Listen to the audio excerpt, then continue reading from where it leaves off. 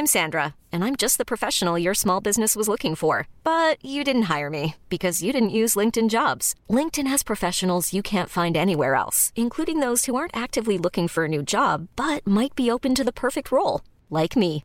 In a given month, over 70% of LinkedIn users don't visit other leading job sites. So if you're not looking on LinkedIn, you'll miss out on great candidates like Sandra. Start hiring professionals like a professional. Post your free job on linkedin.com/achieve today. Many of us have those stubborn pounds that seem impossible to lose, no matter how good we eat or how hard we work out. My solution is PlushCare. PlushCare is a leading telehealth provider with doctors who are there for you day and night to partner with you in your weight loss journey. They can prescribe FDA-approved weight loss medications like Wegovy and Zepbound for those who qualify. Plus, they accept most insurance plans. To get started, visit plushcare.com/weightloss. That's plushcare.com/weightloss. A one, a two, a 1, 2, 3, 4.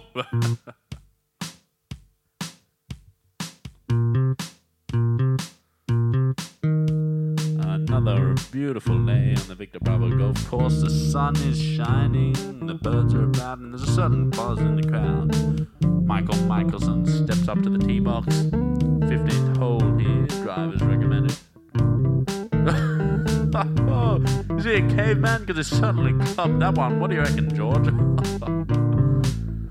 mean, did he hit that with a dictionary? Because that was a terrible read. G'day and welcome. This is Golf. Andrew Daddo is my name. It's nice to have your company. Look, Grant Dodd is back on the podcast today. So Doddy's a former professional golfer. He's won in Europe. He's the voice of Australian golf. You'll hear him on the tournaments. And he's always terrific. He did bait me a long time ago saying, I've got a few fantastic stories about people who play outside the rules. So I thought that'd be great to talk about.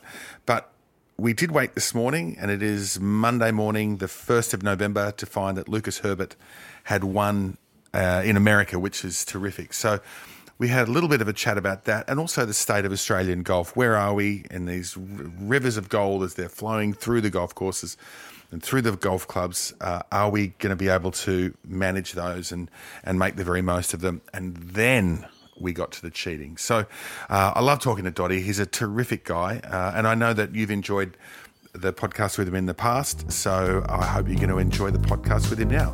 This is Grant Dodd.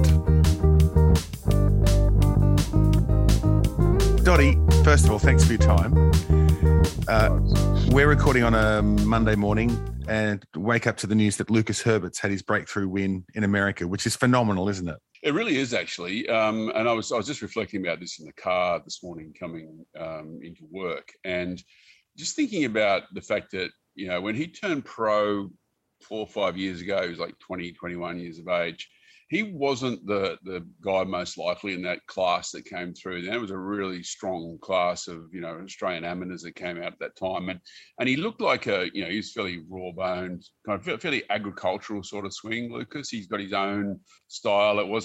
It's not a sort of a golf swing that, you know, people generally, or coaches generally put up on a screen and go, oh, look at these beautiful angles, look at this lovely move. I mean, it's a big, loose, flowing swing. He takes a cut at it. He plays with a lot of abandon, and what's been really interesting is just how determined he has been, and just how focused he's been upon his goals, and like for the last few years, like he's been traveling with like a trainer, someone who gives him therapy. He's got a team around him all the time. And to do that in professional golf with a caddy as well, that he's a full-time caddy that he's traveling with, and he's got I wouldn't say an entourage, but a small group of people following him around, like trying to ensure that he gets the best out of himself. You're looking at probably, I would say $300,000 to $400,000 a year in costs, including your own costs built into that, with rent and wherever else you're staying. And it's a massive outlay, and it really does take a big set of kahunas at the age of 22, 23 to say, I'm prepared to do this. This is what I'm doing. This is what I need to do. And to just absolutely stick to that religiously the whole way. And got himself onto the US Tour and wins in one of his first starts. And now he's in the world's top 50. Now he's playing in the Masters. Now he's going to play in majors. And that's self-belief. Yeah. That inherent self-belief that he's got, that's just going to absolutely flow out of him now.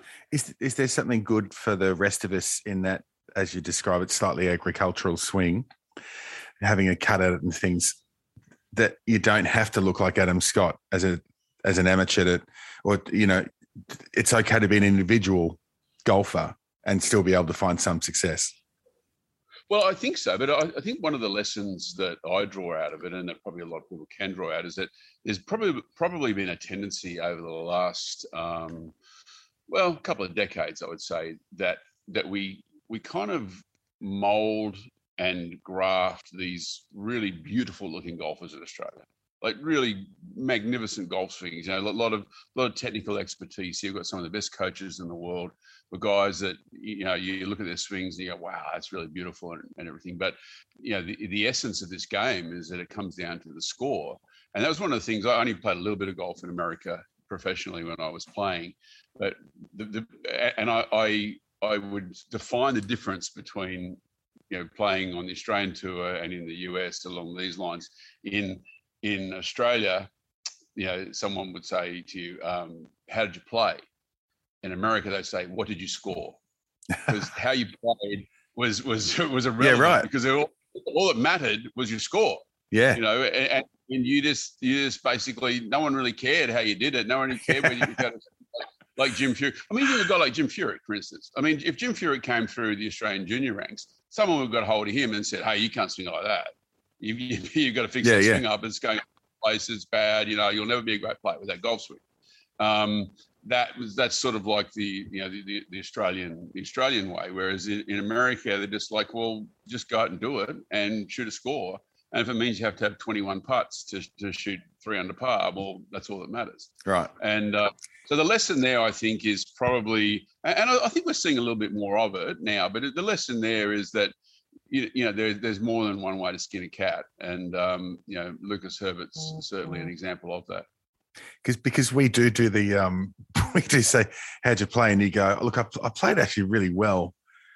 28 points, but like I played well. So it's a good point. Okay, before we get, and he beat Patrick Reed, which was terrific. There'll be a lot of people at the moment celebrating that on its own, I think, which is unfortunate for Patrick. But he's got his own issues to sort out. I think along the way. Yeah. And just before we get to the fun stuff, so golf's had this massive resurgence, and I'm asking you this because you're a commentator and you're a voice of golf, and a massive resurgence. 5 years ago, everyone's haranguing, going, "Oh my God, the game! What are we going to do? We're in its peril." And so now the rivers of gold are coming in. More people are playing it than ever before. How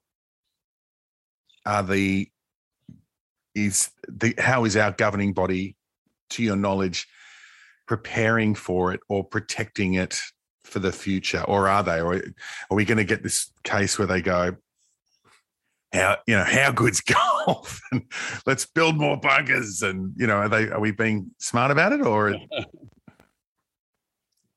Well, I don't know. This is going to be interesting because, COVID has kind of served them on a platter, this kind of opportunity that no one imagined was coming along. And interestingly, at a time which parallels with the demise of professional golf in this country. Whereas, golf was always seen through the prism of professionalism. And the only way to promote the game, if you look back at the history of the last sort of 25 years, was that, if professional golf was strong, then golf was strong. And so therefore there was so much focus and investment in tournaments like the Australian Open, Australian Masters, and that became the focal point for golf here in this country, particularly through the summer months. And it was always important as to who we got to come out and play, and just how many sponsors were around, and right now, I mean, obviously it's COVID related, but there's basically there's no professional tournaments running because they were unable to get both are a really big naming rights sponsor and the sort of players to come in and play that naming rights sponsors require in order to put their signature on the dotted line. And so, and there's the great contrast, if you like, the great conceit of it all is that we're now seeing people flock to golf courses in numbers, and not really, I don't think, with any sort of essence of wanting to drive themselves forward to become great at the game, but just to enjoy it, just to actually have something to do. I mean, if you're locked in a jail cell and you only had a pack of cards, you'd probably play cards.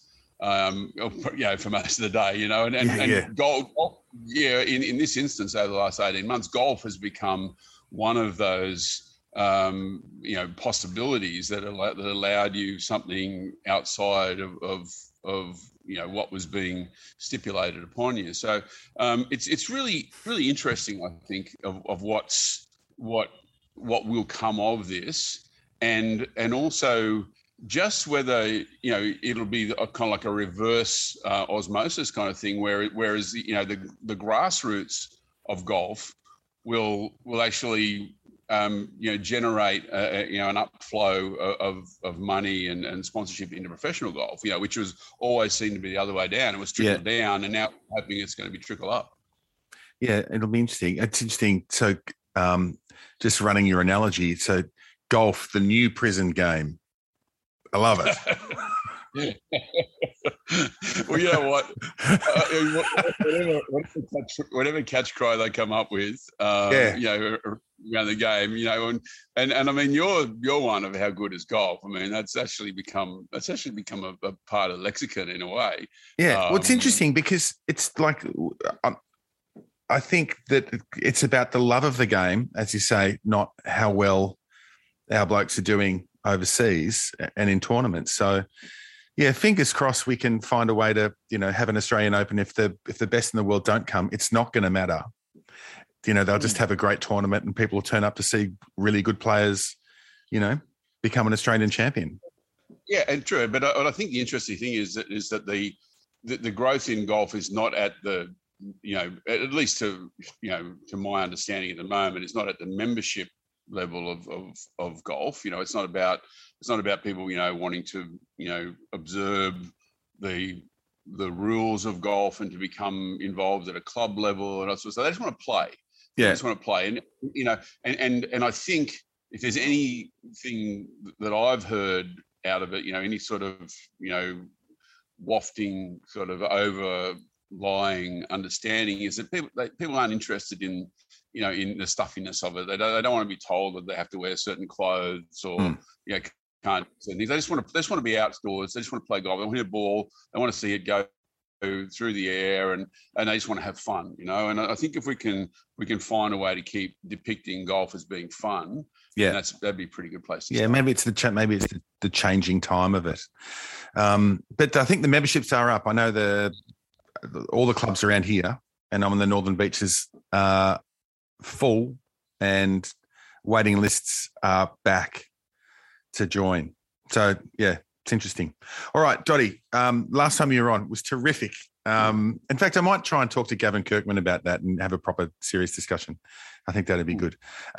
You said you baited me and I was like an old flathead with a thing going past. You said, I've got some fantastic cheating stories. And that is one of the things, isn't it, that when people do come to golf, some people don't know that they're cheating. They just don't know what the rules are. And some people are well aware of, there's definitely people in probably every club who have got a stray foot but I mean, you played at the highest level. You've played all over the world. You've had success all over the world, of varying degrees. So, we know you've won in Europe, didn't win in America, had good success here. You've come across people who find the best way to get the best number on the card, haven't you? Well, the reason I brought it up with you is I thought it's one of those things that never gets discussed. It's so taboo. There's such a stigma associated with the whole idea of cheating, and as you said, every club has somebody at a amateur level who they go, well, you got to watch him. He's got the little leather 4-iron. Yeah. And the but at a professional level, I mean, ever since I've been involved in professional golf, there was always guys that people go, oh, you got to watch him, but at a professional level, it's actually so frowned upon and so looked down upon. But the corollary of that is it's very, very difficult to prove. I mean, there are guys who've been renowned as being cheats. I mean, there we know, it's sort of whispered about, guys at the moment, like players that we know well on the US tour who've had, constant, suggestions about rules infractions, and yet it just sort of like it doesn't go away, but nothing's ever done about it because it's so difficult to prove. Like you're trying to prove intent on someone, and particularly, if it's a golfer in a group reporting someone else, then nearly always it's the messenger who gets shot. Yeah, and that's why the whole cheating thing, it sort of wafts around in the ether, and they're just stories that gets told between like other touring pros telling stories about some of the greatest cheats they've ever seen. Yeah, see, it's interesting even listening to you talk about talking in a really obtuse and almost obscure way about people now, is that you still can't see. Even you can't even say cleanly what you're alluding to. Yeah, there's rumors and stories about, because there's legal implications and everything. So, well, for sure, and you go and Google cheating in professional golf, and there's all sorts of stories, even as far down as major championships. There are aspersions out there about a couple of major championships that were won supposedly by nefarious means, and but they've never been proven. It can't be, there's been investigations into it, like journalists going along and talking to the caddies of these guys, like decades after, trying to get a definitive response, and it just never ever really goes anywhere. But that's you don't mean the thing like with the crowd standing there and shouldering up to a ball and making sure the ball bounces back onto the fairway or the. I don't mean that at all. I don't mean that at all. I mean, there's a suggestion of players actually doing serious impropriety on the golf course. So I mean, and my example of it was I played in a national open in Europe back in the early 2000s, and we teed off, and I was playing with an English guy, and I was playing with another guy, an Aussie actually, and he hurt his wrist on the second hole and had to pull out. So it was just a 2-ball, and it was first round. It was hardly any spectators around. It was in sort of middle central Europe somewhere, and I was having an amazing day. And I got to, and the other guy I was playing with was having a terrible day. He was like 3 over after 15, and I was 6 under.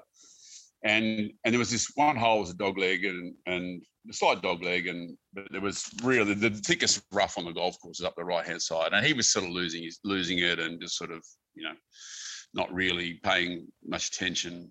And he hit this big carve right. Way into this grass, and it was waist high, thick. I knew it was terrible, and I said to him, mate, you better hit another one. We won't find that. And he goes, no, I've had enough of this, and he walks off. Right. So I hit mine down the fairway. And it was a fairway that was flat, and then there was like a 10 meters of closely mown grass leading up to this grove, and probably an incline of about 30 degrees. And then the really deep hay. So we're up in this deep hay. We've got no chance of finding this ball. And I can't even see my feet in it, right? And the ball's way into it. And it gets to 5 minutes, and I go, mate, you better go back to the tee. So I walk back down to my ball, and I hear this voice, I've found it. And I go, oh, isn't that great? And I turn around, and the ball is a ball lying on the short-cut grass where I can see it from the fairway, right? I can see it from the fairway. I don't need to walk up and I wouldn't need to go searching for it. There's this ball sitting there on the shortcut grass.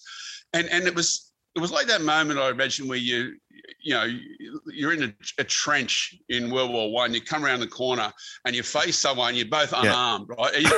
And you stand there looking at each other, right? It's like I didn't know what to say. He didn't know what to say, and we're just staring at each other. And I walk back to my ball, and I'm hyperventilating. Right? This guy's just dropped the ball out of his pocket, like on the short grass. I mean, I can see it from I'm 20 meters away in the middle of the fairway. I can see his ball. I didn't need to walk up into the hay to look for it. And I'm just seeing, and like literally the blood drained from my face, right? Because only a 2-ball, and there's no spectators around, so just me and him, right? There's no one else. There's no one else there, and I just remember thinking, I hit my ball on the green, and now I'm in complete and utter turmoil, right? And I get to the green. And I putt out and I walk into the next tee, and he comes up to me and he says, "Oh, mate, where in Australia do you live?" And I said, "Mate, you asked me that on the first hole." and I walked to the next one, right? Anyway, I ended up shooting 7 under, and he signed in for like 3 over. But I got to the scorer's desk and I can't sign his card. I don't think I can sign this guy's card, right? Because hang on, is this he's an Australian? Is this the Australian or the other? No, it's in England. Yeah, English right. guy. He's a geezer. But I'm going, I can't sign his. I don't think I can sign his card. But then I think, well, what do I do? It's my word against his. Blah blah blah blah. So I signed his card, and then I went out and called a rules official. I said, I just saw the most blatant bit of cheating I've ever seen in my life. But unless we can go and find the ball that this guy's lost, there's nothing I can do about it. And I just don't want to get. I'm like I was either leading or coming second in the tournament. It was an important event for me and my year, and it was just a no-win situation. So the guy, David Williams, the European Tour referee, he went up and drove up around in the rough and tried. I said, look for a ball with a green and a red marking on it. Because it's in there somewhere, and if you can find it, then I'll be able to know this guy can be disqualified. But he couldn't find it. Came back and said, look, mate, I don't know what to do. What do I do? I can't do anything about it. And anyway, so he said, look, here's what it is, unfortunately. So anyway, turn up the next day and I'm seething, absolutely seething at this bloke because he's just straight up cheated. So and you've got to play with him again, right? Yeah. First 2 round days, 2. just me and him in a 2-ball, right? And so I was seething all day, shot 1 over, and he was happy as Larry, shot 3 under and made the cut. And I just sort of thought, wow, it was one of those moments where I thought, one day I've got to write a story about this because it was just it's just one of those things I've never forgotten, and you never ever imagine you're going to be. The guy who's the actual witness to it, who has to. So, I suppose that from a pragmatic point of view, why do you care? I mean, in terms of because it's clearly affected your experience and your potential to play because it's a mental game anyway, and so that would be the other part of the question is like, why do you care? Why not just go, oh, well, he's a dickhead and on you go? Well, the duty of care to everybody in the field, I think. Let's not forget, at a club comp, you're playing for, saucepans and hot dogs. You are not. You're playing for a voucher, Grant, and you need to, guys like you. You're playing for Pro Shop Wealth. Yeah, well, you are playing for a voucher, but symbolically, you it's Tupperware. You go home and you're going to earn a quid in your real job. Everyone out there is, trying their asses off to actually make a living playing pro golf, and the understanding that someone out there who's cheating you and taking money out of someone else's pocket and potentially costing them, when you think about it, at the end of the year, the fine line between sometimes some guys keeping your card and not keeping your card, can come down to a few $100 or $1,000 here and there, and there's a duty upon everyone at a professional level to make sure that it's a level playing field. Yeah. And the thought that, and it's so rare that, and it's there's such a stigma attached to it that no one ever accuses anyone of being a cheat unless there's smoke and fire. Yeah. And and so as soon as people start talking about someone as being a cheat on tour, you absolutely know that there's something bad going on, because those accusations never ever get leveled at someone who's on the straight and narrow. Yeah. What about what about pushing the rules to the nth degree? Like, so we see that all the time, watching golf tournaments. I still remember Mickelson once in a bush, and he found a sprinkler head in the bush, and he goes, and there's a rules official there, and it takes an hour, and they go, yeah, okay, get relief from that. And so the spirit of the game versus the rules of the game, is that something that the pros consider and discuss and talk about? Or I think there's certainly there's certainly an opportunity there to use the rules to your advantage. It was a great story actually about Seve Ballesteros when Seve, the great man, was still alive, but he was such a wizard, such a genius on the golf course that. But he got really wild towards those last few years.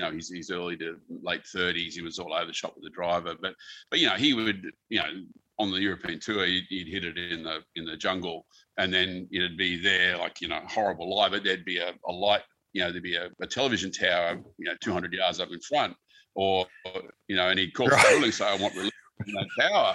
And and the rules officials, him being Seve Ballesteros, firstly, who are they to say he can't hit that shot, because he's a genius, and he's Seve Ballesteros, so there was this sort of inclination of understanding that that Seve was getting more preferable rulings than others. And there's a great story about and it might have been augmented over time, but he was playing with Tony Johnson, the Zimbabwean guy. And they're playing somewhere in Europe, I think maybe Kran or whatever, and they've hit their second shots to this green, and they get down there, and there's a tree behind the green, and there's a ball really tied up against the tree, and there's another one about 4 or 5 feet away, and Tony Johnson walks up the ball against the tree, and he said, "Come over here. I want to get the relief.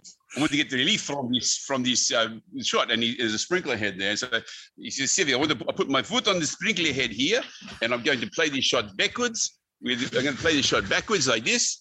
And he says, "No, you cannot, Tony. You cannot. It is not relief."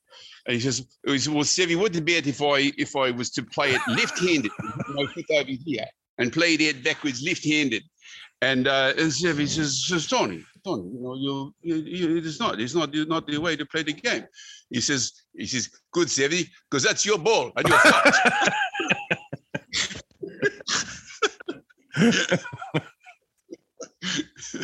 It's funny. There's been, there are always little stories. Actually, perhaps use the rules to their advantage, and but the great man was prone to that as well.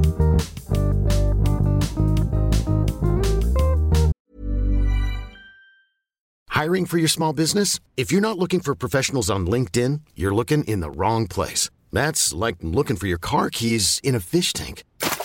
LinkedIn helps you hire professionals you can't find anywhere else, even those who aren't actively searching for a new job but might be open to the perfect role. In a given month, over 70% of LinkedIn users don't even visit other leading job sites. So start looking in the right place. With LinkedIn, you can hire professionals like a professional. Post your free job on linkedin.com/achieve today. Ever catch yourself eating the same flavorless dinner 3 days in a row?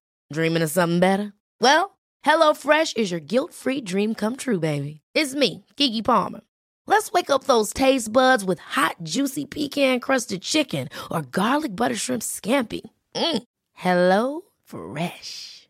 Stop dreaming of all the delicious possibilities and dig in at HelloFresh.com. Let's get this dinner party started.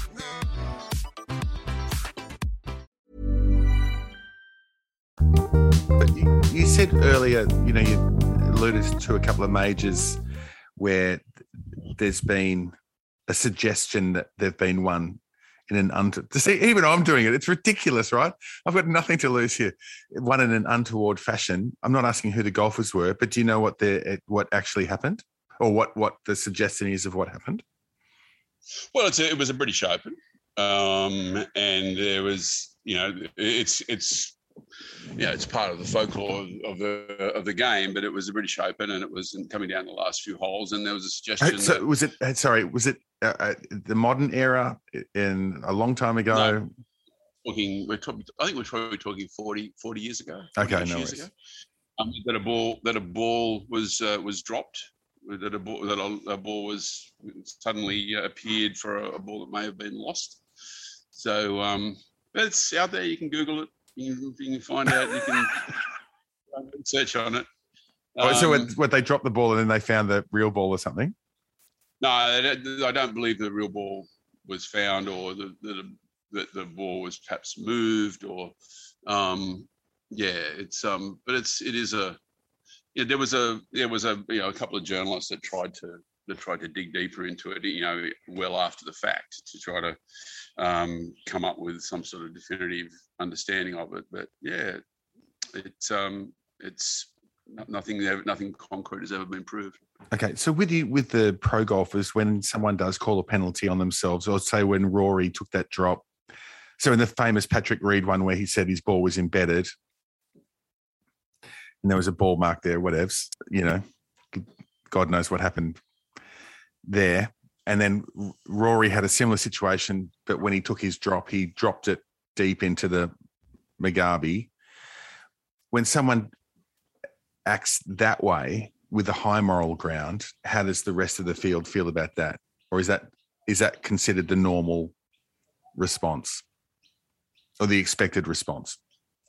Yeah, look, professional golf's a very individual sport. There was a great old saying when I first came on tour that, if you were prone to giving postmortems about your round of golf, it was always important to remember that 95% of guys you were telling to didn't care, and the other 5% wished you had more. And so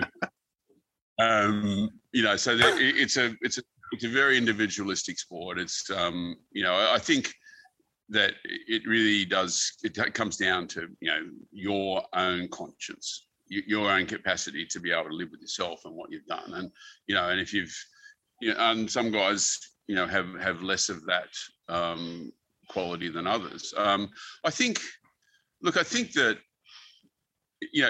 at that very elite level, Andrew, there's always referees and rules officials around to give you a ruling. Like, there's not, you're never so much trying to push the rules yourself, other than, because eventually if you ask your marker that you want to do this and they go, I don't agree with that, then you call a rules official and you say, well, this is what I see it, this is what I want to do. And if they actually give you the permission to do it, then it's black and white. And that's the thing. Like, if when this on the PGA Tour where there's a rules official every 2 holes, there's less possibility, except on those instances where television catches somebody, doing something dubious or dodgy, as has happened with Patrick Reed on a number of occasions. Therefore, you then become judged in the court of public opinion rather than necessarily by your peers, and your peers will obviously have an opinion on it anyway. That may have had something to do with the reasons why Patrick Reed didn't get picked in the Ryder Cup this year. Yeah, right. He was Captain America the last few years, but there may have been enough of us. I don't know exactly why, but you would have thought that, given his record and playing on home soil, that he would have been someone who would have been fairly high in the minds of most of the people potentially picking that team. And it did seem like a decision that may have happened as let's say a consensus idea rather than something based purely upon performance. Okay. What about for the amateur golfer when you're playing? And is it so for you guys, for the pros, it's a rules official generally makes the assessment and says, okay, this is what's passable. So what's the best way for an amateur to deal with 2 things? One is having a situation and seeing it a certain way, do they just count on their marker to go, yeah, that's fine or that's not fine? You've got to know the rules. Yeah, you've got to know the rules. That's the only real way. And unfortunately, and they have tried to obviously simplify the rules a little bit over the last couple of years by taking out all those issues about different coloured hazards and not calling them hazards anymore, penalty areas, and trying to take away a little bit of the mystique surrounding it. But the golf rule book is looks like an encyclopedia. It's massive. But if you take a little bit of time to read the rules and to understand them, that gives you the strongest position from which to proceed on. Yeah. Rather than getting pissed off with somebody in your group who's clearly cheating the rules, you can just go, hey, you can't do that. Yeah. Because it's the rule and I know it. It's funny. Cam and I were having a game. We get to the 18th hole we played Longreef, and the clubhouse is right there, so there's guys sitting in the thing, they're having a beer, and we're having a ruling as to where he gets to drop his ball off the path at the back of the 9th hole, which is next to the 18th, whatever. And so we go, okay, you've got to drop it here, and then you get relief from that, and then you do whatever. So we play the thing, and he's actually done very well. We go inside, and there's a couple of full-blown older rules Nazis sitting there and going, so what was your ruling, mate? I said, oh, well, he got relief from the path. And then there was the, 2 clubs thing. And they go, no, mate, there is no 2 clubs. He gets relief from the path. He drops into the shit. He takes another drop. That cost him a shot. He had a 7. We just went on and but the thing was that it was one of those things we weren't sure. We actually did what we truly believed was the right thing to do. Yeah. He may well have won the Monday comp that day. and then you have that thing of, well, what do you like, what do you do? Like, where do you go? So it's an interesting, know the rules is interesting. And applying them as best you know them is another thing. Yeah. And also just counting your shots. Really, when we're talking about at an amateur level, it's not so much about purely flouting the rules. It's actually just, not fudging your ball on the green, not lifting your ball onto a better lie, and in counting all your shots. They're probably the 3 main rules infractions, so to speak, that tend to give people the most trouble. A 6, really? A 6? Did you count the one? Did you count the gimme that you took? And Dotty, so what about, how's your golf now? Are you playing at all? How's your back? Mate, look, I haven't played a lot this year, to be honest. I just got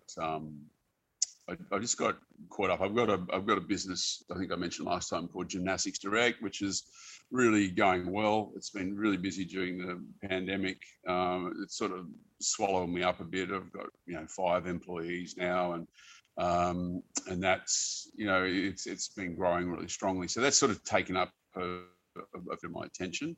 Yeah. I really want to get out there and play a bit more because I love the game.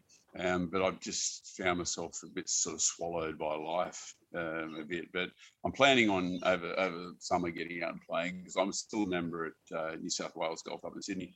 Love getting down there whenever I can. And I'm also a member of Golf Digest Top 100 ranking. And and I want to get out and have a look at some of the new courses that have come up and get a feel for what they're like, and just get out into the air again. And my 15-year-old son's starting to show a bit of interest in the game as well. Yeah. And taking him out there on the course seems like a pretty fun thing to do too. So. Have you said to him, your dad wasn't terribly good when he was your age, but I certainly made up. Well, I think if anything, I didn't really start playing till I was 18. Yeah, I know. But I think if anything, and it's one of the hardest things to teach kids. You're a dad as well, but just how much, how much work you have to put in to get proficient at anything, not just sport, but, like it just requires, a huge amount of dedication and effort and this desire to get better all the time, to actually be really good at something. And I think I see a lot of kids sort of have a bit of trouble with that these days, that sort of that understanding of what level of dedication is actually needed. But if you get the bug for something like you get for golf, like I got for golf, then there wasn't enough hours in the day to think about about golf or where the golf course was or you wanted to do. And so if you find that essence within yourself, that drive, that desire to get great at it, then you'll find a way to get good at it. I think so. It's up to him. I'm certainly not going to be a pushy golf dad. You say that now. Yeah, we'll see. Back in Lithuania. Did I tell you about Lithuania? Hey, so we're going to have an Australian Open next year. Yeah. Is that they're now confirmed? They've guaranteed it? There's no guarantees at the moment, I don't think. I think the biggest issue is actually just making sure that the borders are open, that they're able to get in. No player was going to come in this year and quarantine to play in a 1.5 million Australian dollar Australian Open. Yeah, it's amazing. And without being able to get players in, they weren't able to lock in the right sort of naming rights sponsor. Okay. But I think by the end of next year we'll be fine, and I think we'll be good. And we've already alluded to the fact of just how much interest in the game has grown over the last sort of 18 months. And I can imagine that Australian Open in 2022 will be a serious event. Like there'll be scalpers out scalping tickets out the front. So to that end, and this is back to where we've said to do the full circle, is there a chance that what we could see is a $1.5 million Australian Open full of really good players with huge crowds of people just wanting to see golf again, as opposed to everyone shitting their pants at a corporate level going, well, if we haven't got this and this and this is not a viable option? Look, I think there'll be an Australian Open, regardless. I mean, we couldn't even get the Australian marquee players to come back and play, because most of the. But that's always a struggle, isn't it? It's often a struggle. A lot of guys will come back. I mean, the really big name guys, have an issue with, if they're, say, ranked 15 in the world, and someone who's ranked 50th in the world is getting paid $200,000 to come, and they're not, then they're going, well, hang on, that's, quid pro quo, please. So, that's always been a little bit of a sticking point, because, there's an expectation on a lot of those Aussie guys that they'll just come and play anyway, and, not get their just desserts. So, as long as most of those guys can come back and play, there'll be an Australian Open for sure. And it'll be augmented with a couple of names here or there. But I think the hunger from a public perspective to watch some great championship golf again will be so great that I don't think that it'll necessarily be the all-time greatest field we've ever had. But it could be the all-time greatest tournament, and that's the whole thing. It could be. It literally, you can imagine there being 25,000 people out there, depending upon the capacity of the course to hold it. You can already feel there'll be a sense of anticipation and a heightened sense that there's something to really look forward to, and that'll be great. Because if you think about that sense of what golf was like in the late 80s, from say 85 through to 90 when Norman was coming back, and they used to cover golf on the radio back then, because and Norman, every shot that Norman hit was covered from first hole to the last hole, and they had the the periscopes. Remember they had the mirror things because the crowds were so deep. You needed the proper like the mirror periscopes to be able to see through the crowd to see what was going on. It was amazing. Yeah, you remember that Masters duel between, I think it might have been 88 or 89 between Faldo and Norman at the Australian Masters. I remember, clearly they weren't friends. There was this sense that they both really wanted to beat each other really badly, and their crowds were like 6 and 7 deep around every hole.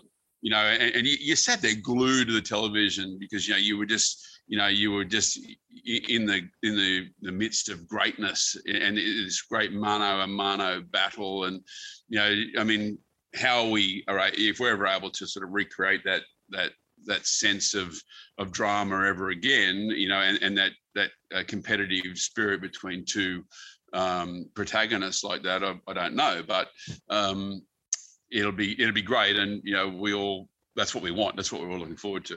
And just to finish, Grant, as you're commentating, who decides who gets the line after the final putt is dropped? And if it's you, do you spend time during the day preparing the words that come out of your mouth? Like the final goal, or what's his face, the West Australian commentator. Not Dennis, the other one, Basil Zemplis, the mayor of Perth. And when someone won the Olympic gold, he goes, "To be a champion, you must beat a champion." And I'm like, he's written it down 3 days before, he's Googled it. Do you pre-write the big lines?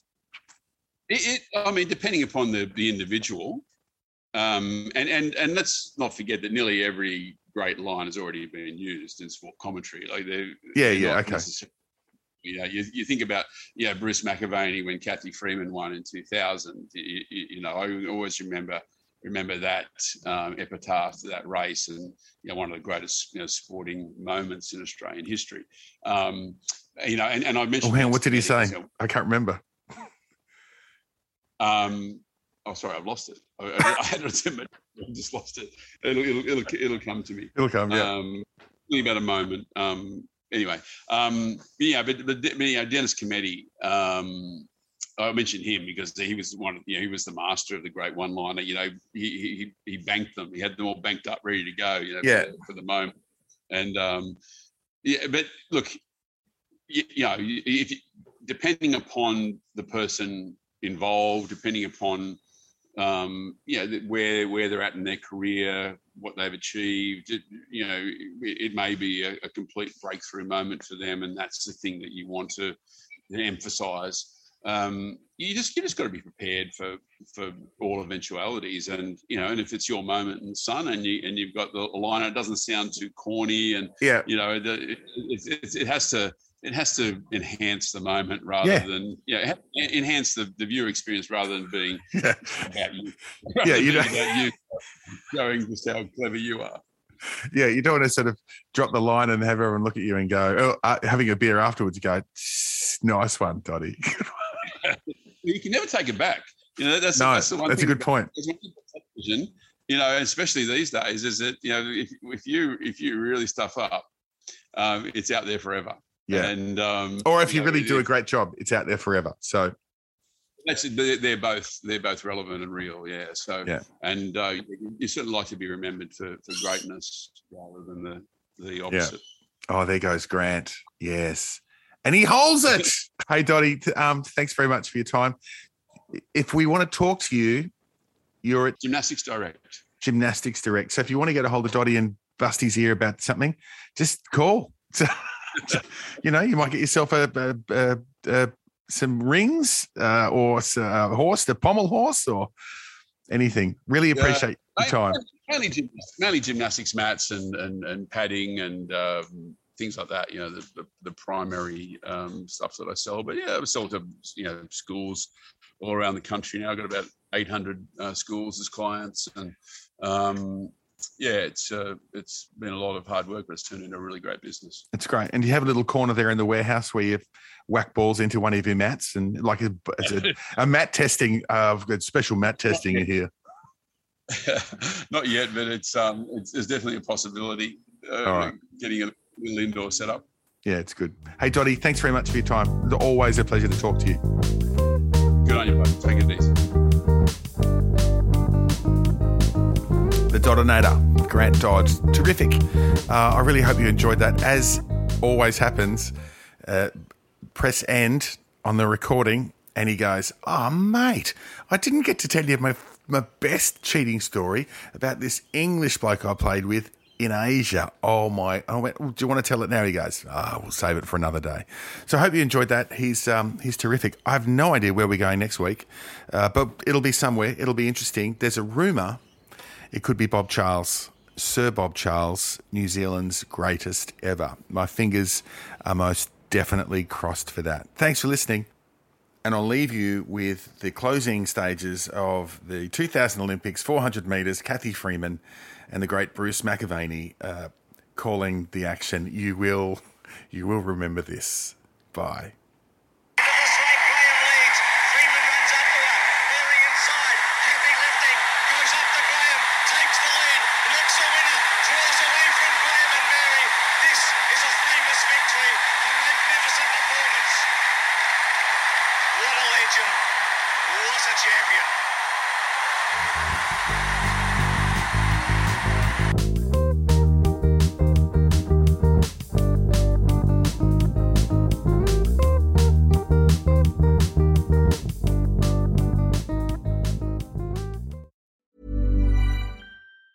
Hey, folks, I'm Mark Maron from the WTF Podcast, and this episode is brought to you by Kleenex Ultra Soft Tissues, your ally to help tackle your allergy symptoms this season. I love the change of seasons, but nobody loves pollen and all those other things floating in the air that make you sneeze during this nice weather. Kleenex Ultra Soft Tissues are hypoallergenic and allergist approved, so fight back against watery eyes and runny noses without worrying about irritating your skin. For this allergy season, grab Kleenex and face allergies head on.